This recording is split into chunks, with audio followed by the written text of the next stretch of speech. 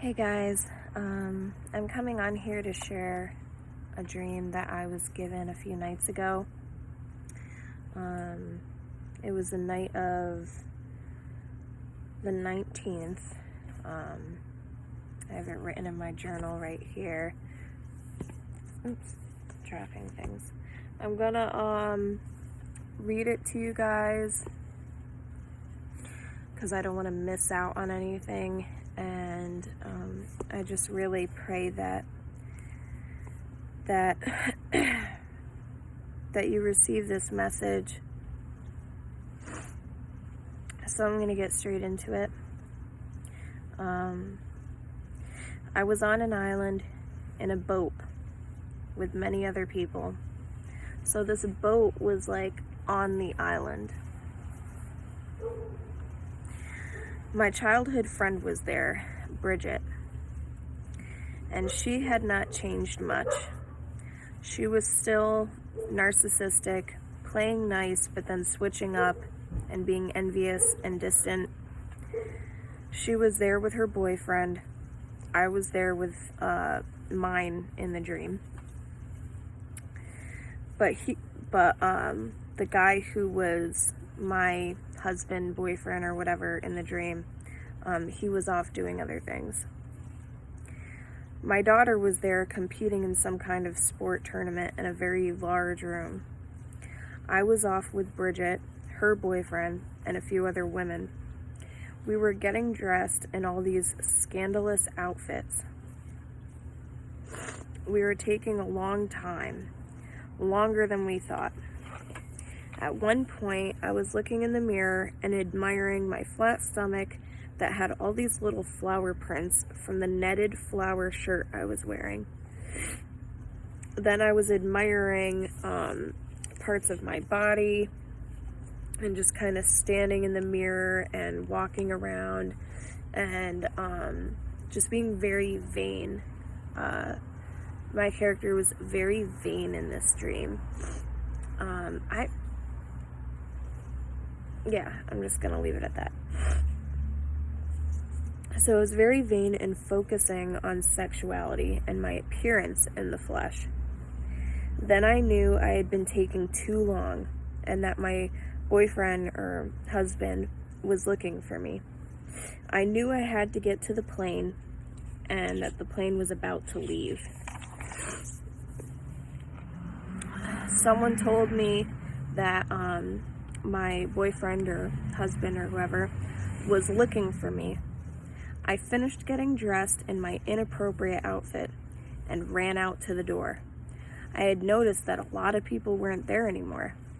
I stopped and saw the man who was my partner in the dream, my other half. I'll explain something just after this. And I saw him on the other side of a glass door. So there was this door between us. And he had a very sad look on his face, like he was just looking at me. And it was as if he spoke telepathically to me, saying, "Why did you take so long?" And I knew the plane was either leaving right then or had just left. But either way, like I was on the inside of that door, I wasn't able to get there in time. Now,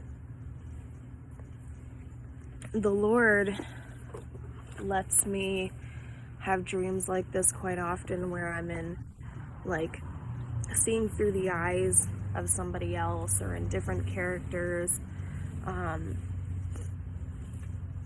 One thing that the Lord had helped me with a long time ago was idolatry of appearance. I had like this stronghold of anxiety. I've shared this with you guys before, where I couldn't even leave the house without makeup on. I couldn't even go to a gas station without makeup on, to the extent of where it was idolatry. It was my reason for having any kind of contentment. or peace in myself, instead of me putting Christ in that place and putting Christ first. And so due to that, I had gotten rid of all my makeup. I don't wear makeup anymore, just, like lip balms or chapsticks, because my lips get dry. Sorry guys, I got crazy allergies. But I know it's different for every person. Different people struggle with different things. So that really hit home for me, because I remember being in that place. But not only that, I mean, just like Solomon said, all is vanity. Truly, truly, all is vanity. And me and my husband say that jokingly, but deep down we're not really joking. Everything in the flesh, it's all vanity, all of it. And idolatry beneath all of that.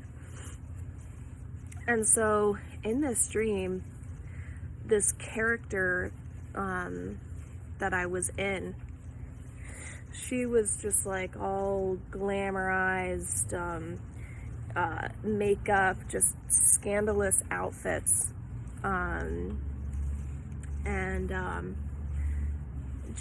she was admiring her, little figure and all these things about herself, and she was joining in with the other women. And because she was putting all this focus on these material things and lustful things and physical appearance, she was late, and she didn't make it in time when it was time to leave. Now, the man in my dream who played my character's like husband or boyfriend or whatever, actually, did I need to write that down. I don't know if did I write that down? Yes, I did write that down. His name means descendant of the champion. Now, I believe that he represents the 5 wise virgins. Another brother in Christ said that he believes that he represents the bridegroom, Jesus. The way I look at it is, whether he represented the bridegroom, which is also extremely likely, or the 5 wise virgins, either way, he was sad. And I have kind of been leaning more towards what my brother in Christ said about him representing the bridegroom. And it's just sad. It's sad, and that's kind of, it's how Jesus feels, and it's how we feel when we look at our brothers and sisters who are holding on to the things of this world, who are lukewarm, who are just out there making all these plans for the future and holding on to things of the world, and they're not even considering the times that we're in. They're not watching. It's hard watching those we love who are in the world doing this, and it's even harder watching other believers in this lukewarm bubble where they just have no clue of what's going on around them. So, just the sad, distraught look on his face, it was just heartbreaking. And so I just urge you, if there's anything you're struggling with, ask the Lord to give you strength and put it down. Walk away. Get rid of it. Nothing is worth not being with our Lord Jesus, not being taken to be with him. If you're not refined now, you will be. You will be during the Great Tribulation. And I'm telling you right now, you do not want to be refined that way. You do not want to go through that refinement. So, other brothers and sisters, you know, if you're like me and these things just really grieve you to the core, we can use our grief for intercessory prayer. And that's something that the Lord has been helping me with and using me for in His kingdom. And so if you're kind of like on the other end and you're seeing all these sad and horrific things, and you know, you're praying to the Lord, asking Him to transform your heart and let what grieves Him grieve you, and so on and so forth, then I know it's painful and it's a struggle, but the least we can do is suffer with Christ and pray, because there's power in our prayers, and pray for those who are struggling, who have one foot in the world and one foot seemingly with the Lord. So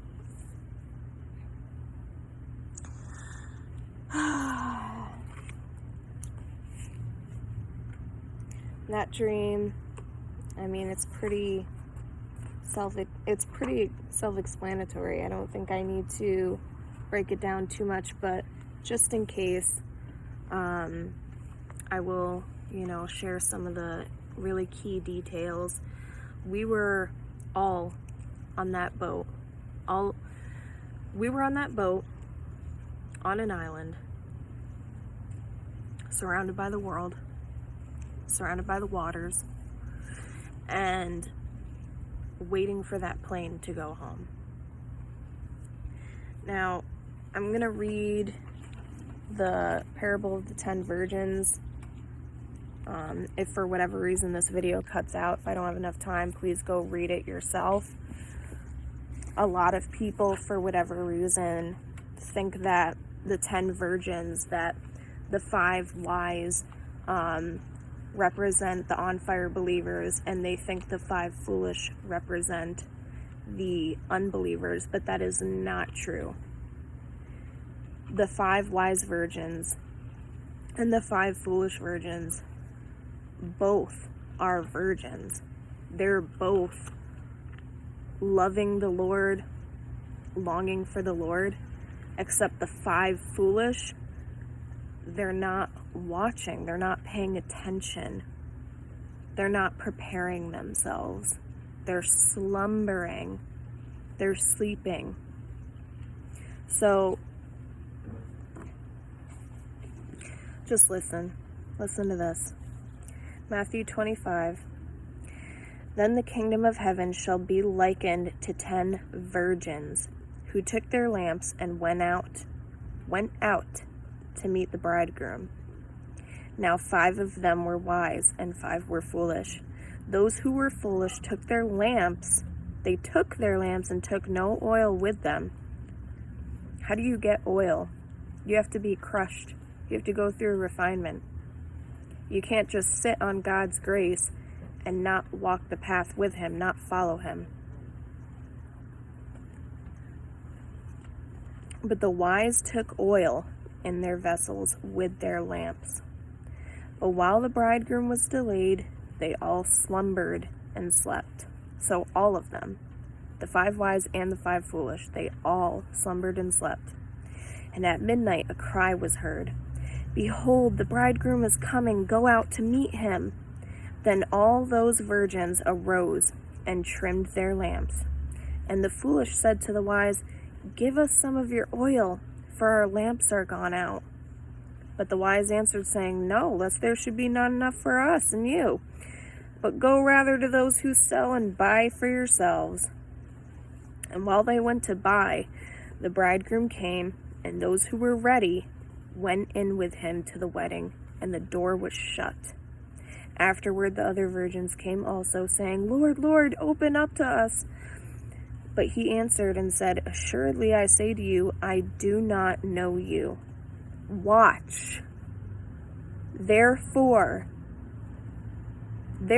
watch, for you know neither the day nor the hour in which the Son of Man is coming." So when the Lord was kind of bringing this to a conclusion, right? Therefore, in conclusion, watch. That is so key. How many times are we commanded in Scripture to watch? It is important. And I don't know about you guys, but I know tons of Christians who are not watching. They speak of the Lord. They speak of their, some of them are well knowledged in Scripture, but they're not following Him. They're not watching the signs of the times. They think they're following Him because they're praying to Him and they're doing all these things that they think are right, but they don't know what's happening. They're not seeing the signs of the times. And what did the Lord call those who could discern the weather but not the times? He called them hypocrites. So they're not watching and they're not prepared. So this message is very important because for whatever reason, people have it in their heads that all Christians are going to be raptured. My husband and I live in this town where this church full of believers that act like they're on fire. They have it in their heads that they just think they can sit on grace and that every single person who believes, who says I believe in Jesus, right, is going to be raptured. It's such a strange deception that's not scriptural, and it does more harm to the body because no one is being prepared. They're not filling their lamps with oil. When you have a lamp, you have light so that you can watch and you can see around you. You're watching with the lamp because it's dark. There's darkness everywhere. And how do you get oil? By following the Holy Spirit. How do you follow the Holy Spirit? By receiving the guidance of the Holy Spirit. What does the Holy Spirit do? The Holy Spirit convicts and comforts us. And what does conviction do? It helps us to repent and turn away. And what does the Lord say about those who love Him? They follow His commands. And so if you're not turning away from the world, letting go of the world, turning away from idolatry in whatever form that could be for you, then you're lukewarm. Let the Lord convict you and humble yourself. Everyone who follows the Lord gets convicted about things. It's amazing how quickly a believer can become lukewarm. The world can just suck you in, and the Lord warns us of that. Even just hanging out with people who are, so deep in the world. You hang out with them long enough, you're going to get sucked into it. It's easier for you to get sucked into the world than for them to turn to Christ. So I just pray that you are repenting, turning from idolatry, turning from the ways of the world. Everything here is going to perish. You cannot keep any of this. All your little plans for, you think your grandkids are going to grow up and go to college and in a world that you grew up in, you need to let that go. Set your treasures in heaven. So I pray that that for anyone who may have been falling asleep, getting comfortable in this world, holding on to these old bondages and strongholds, please turn to Jesus. Turn to Jesus.